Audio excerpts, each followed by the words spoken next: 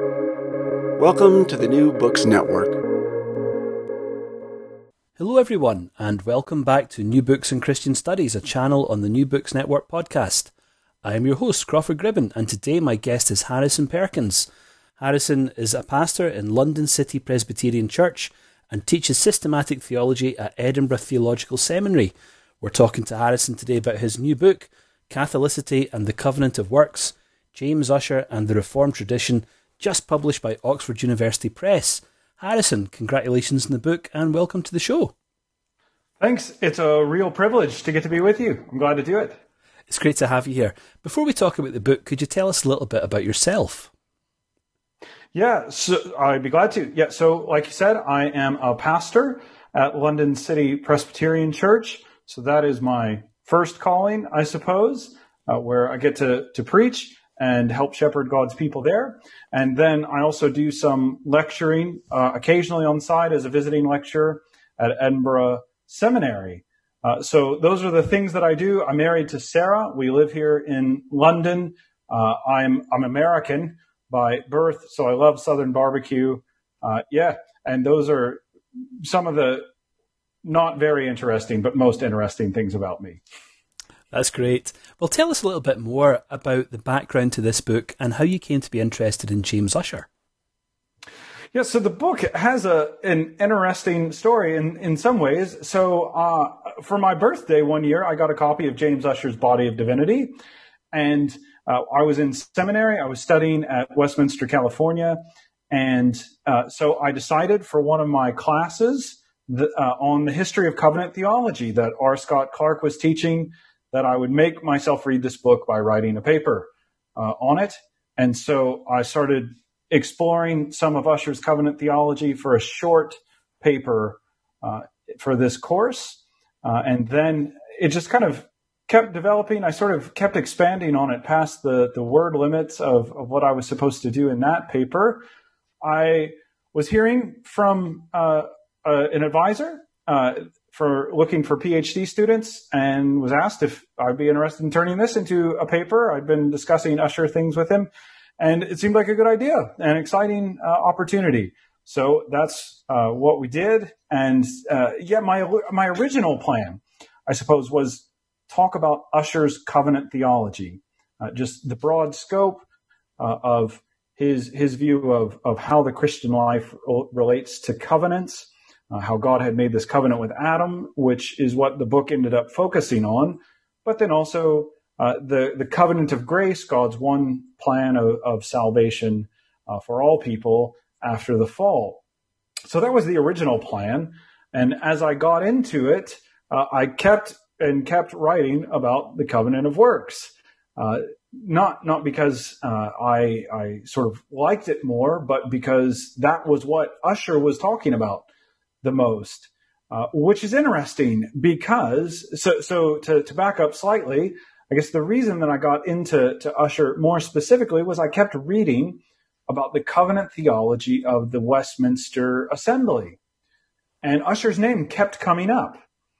And so I kept, seeing him mentioned as this really important figure for the history of covenant theology and its development in the Reformed tradition, and kept trying to find an extended explanation of his covenant theology, especially in terms of the Westminster Assembly and how those two things related. Well, that article, that book, turns out it didn't exist. And so I guess I decided, well, I'll write it. And so as I was looking at Ussher's covenant theology, specifically with thinking about how people had argued already that it has relevance for the Westminster Assembly, he kept talking most about the covenant of works. And so that's what I kind of kept writing on. And eventually, it's like, well, okay, this has turned into more than just one chapter, which was the original idea. This is turned into at least 2 chapters. Okay, now that this has spilled into 3 chapters worth, by word count, you still have to figure out how to divide it up into coherent sections for chapters. But this is a thesis, a book in itself.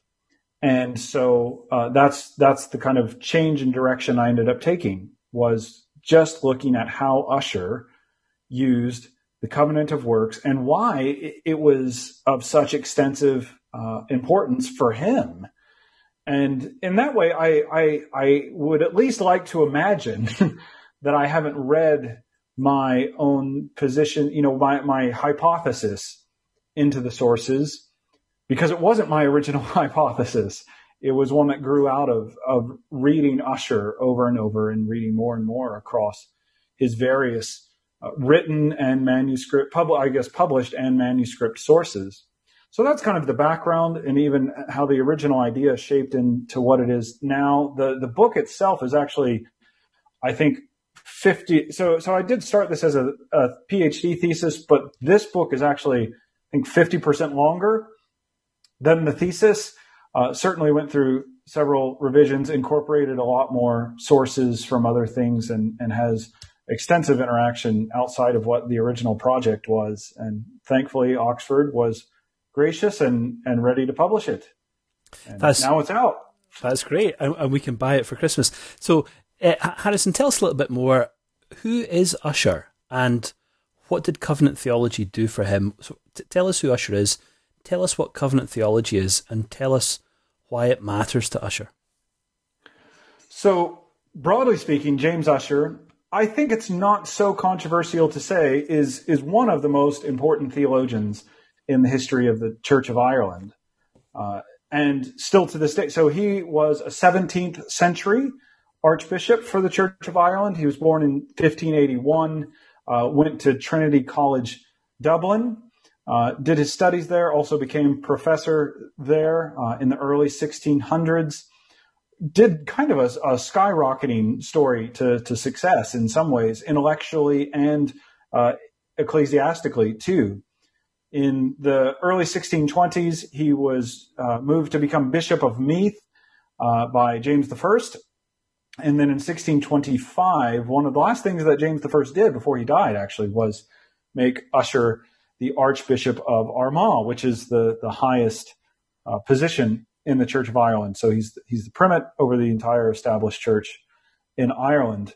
So that was kind of a very brief sketch of his life or his career up until he became Archbishop. And things kept getting more interesting for him even after that, though. So shortly after he became Archbishop, Charles I became the King of England and Scotland. And of course, that has relevance for Ireland as well, especially. And Charles was a guy who wanted to promote the monarchy and sort of a totalitarian view of authority in some ways. And he also appointed a guy named William Laud as the Archbishop of Canterbury, the highest position in the Church of England. And there's a back and forth, of course, between the two archbishops and what that authority relationship is like. But one of the things was the more reformed people in the established churches did not appreciate the policies that were coming out under Charles and William Laud, because they thought they were at least too ceremonialist, if not fully Roman Catholic, at least in their flair. So this grew some tensions among the Reformed and people in the established church, and Ussher was right in the thick of this. Ussher had very strong sympathies for real, thorough Reformed theology, and so Laud's policies and doctrine, if certainly that the doctrine underlined his policies, that didn't mesh well with Ussher's views. And so Ussher spent a lot of time trying to keep the Church of Ireland independent with a small I, lowercase I, not in polity, but separate from the Church of England and under its own confessional heading. So they had the Irish Articles that were set in place in 1615, and Ussher wanted to keep these as the confession of the Church of Ireland. In 1633, 34, the 39 Articles of the Church of England were sort of imposed on the Church of Ireland. So in some ways, the Irish Articles were never rescinded, but in some ways Ussher lost that battle to some degree.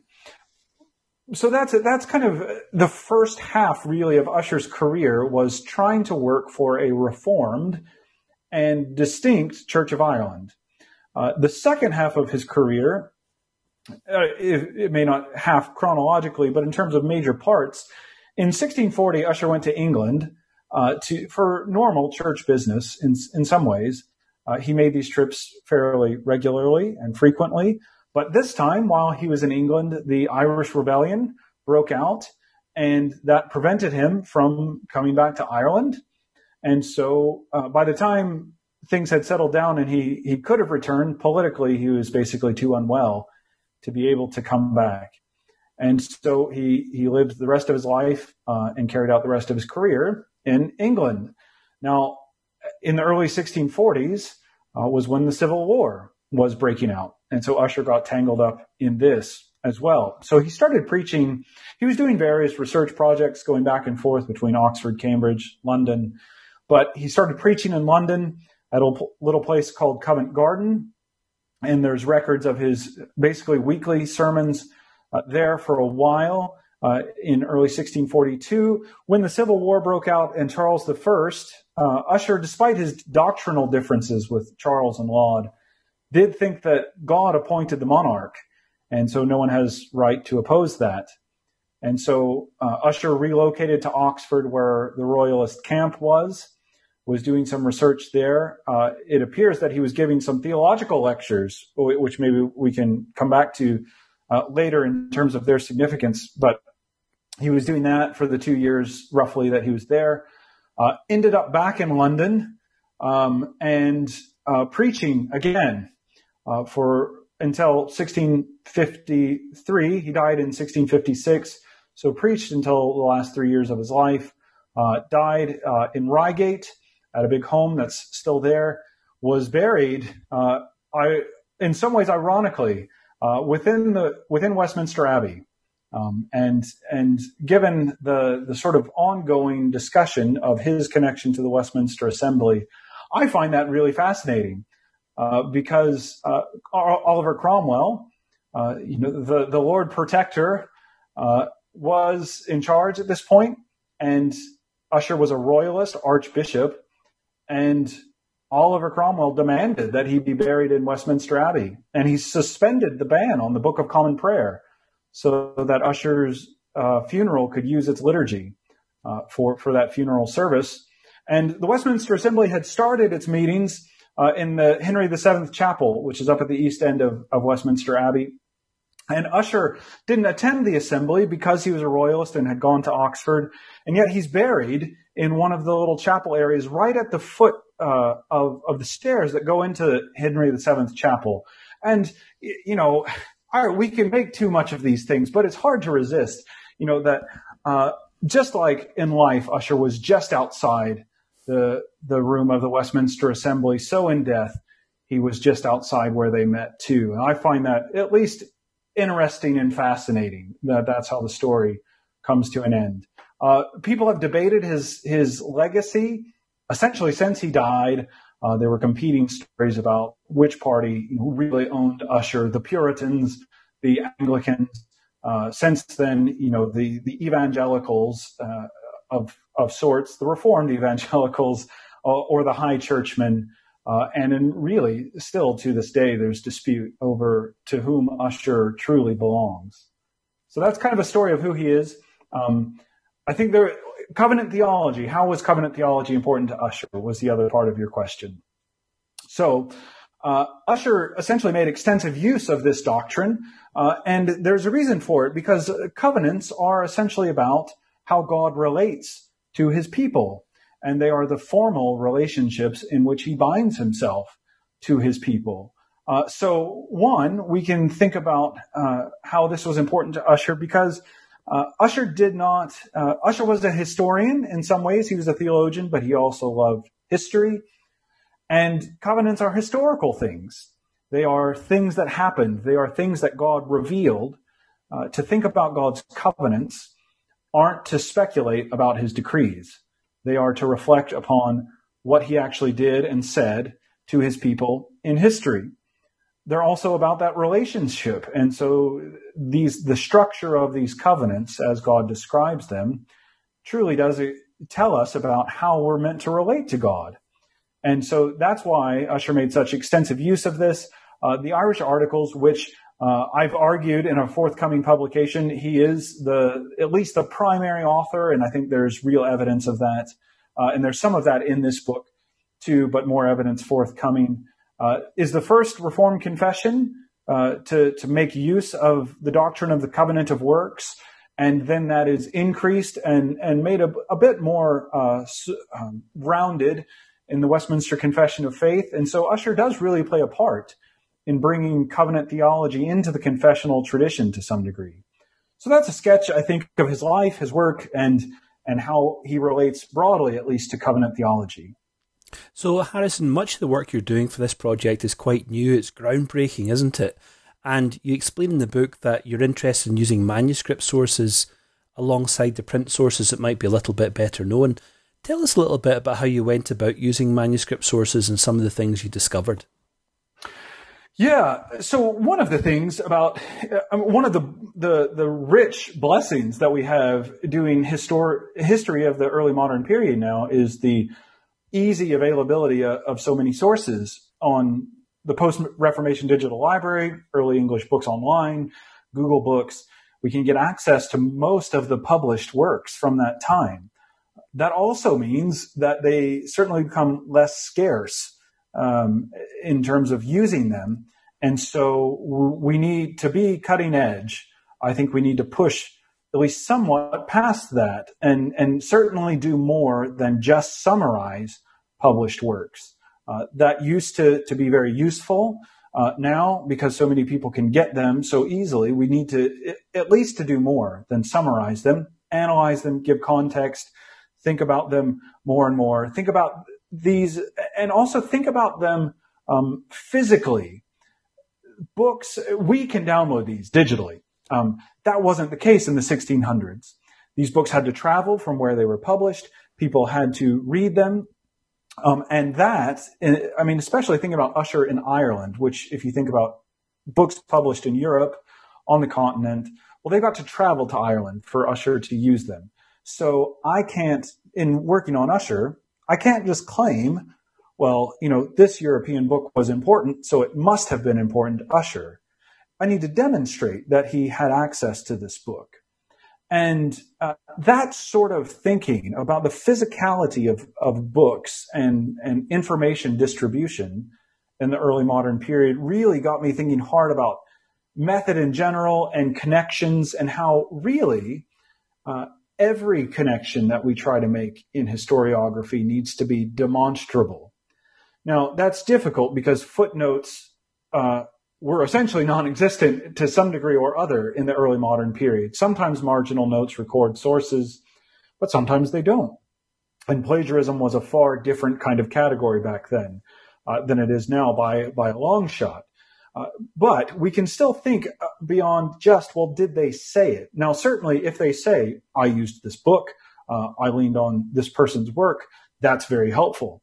But we can push past that. We can look at personal papers and see, did they leave records, in other ways of books they were reading and thinking about? Did they take notes from other books? Did they have letters to and from other theologians and thinkers and writers that can tell us, well, they were interacting with them to some degree or other? We can also just check library records. And that can be very tedious and very difficult depending on the person and the library and when and where this was. But was the book available to a person who was studying in this library at that time? So Ussher is a good person to use in that regard, because there are good records of the books he owned, of the books that he annotated. He also made a lot of notes in his personal papers about the books he read and that kind of thing. And there's a brand new, beautiful edition of his letters that tell us not only books that he was reading as he interacts with others about them, but also the theologians that he interacted with them as people. And so we have these demonstrable connections. But then when we think past even some of those things, we think, well, ideas were being disseminated. in other ways. There is such thing as word of mouth, but we can't guess at that. So it may be lost to us, and that's a shame. But sometimes people write things down. So in the Ussher manuscript collection, there's a good, sizable body of auditor's notes that record things that Ussher said. And so other people writing down his lectures. So, for example, in 1643 to 44, when he was in Oxford, Thomas Barlow, Bishop Thomas Barlow, or the later Bishop Thomas Barlow, seems to write down some divinity lectures that Ussher gave. Not formal lectures, I think. It was more invite, would you do this for us on the side? But still, we have record of this really exciting set of lectures that would have been lost had it not been for these. The same with his sermons. Lots of people were writing down Ussher's sermons and taking extensive notes on what he said and leaving them for us. So this makes, Ussher an exciting field of study if we want to do this demonstrable link kind of thing and not guess about who was interacting with what book and that kind of thing, and even how ideas were spread outside of the authorized eye, so to speak, of being censored or not, formally recognized by the publishers and that kind of thing.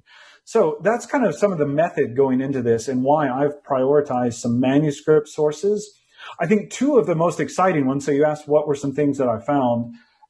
Two of the most exciting ones, there are lots of exciting ones, the sermon manuscripts and that kind of thing, but two that have been rarely used, and one of them has never been used.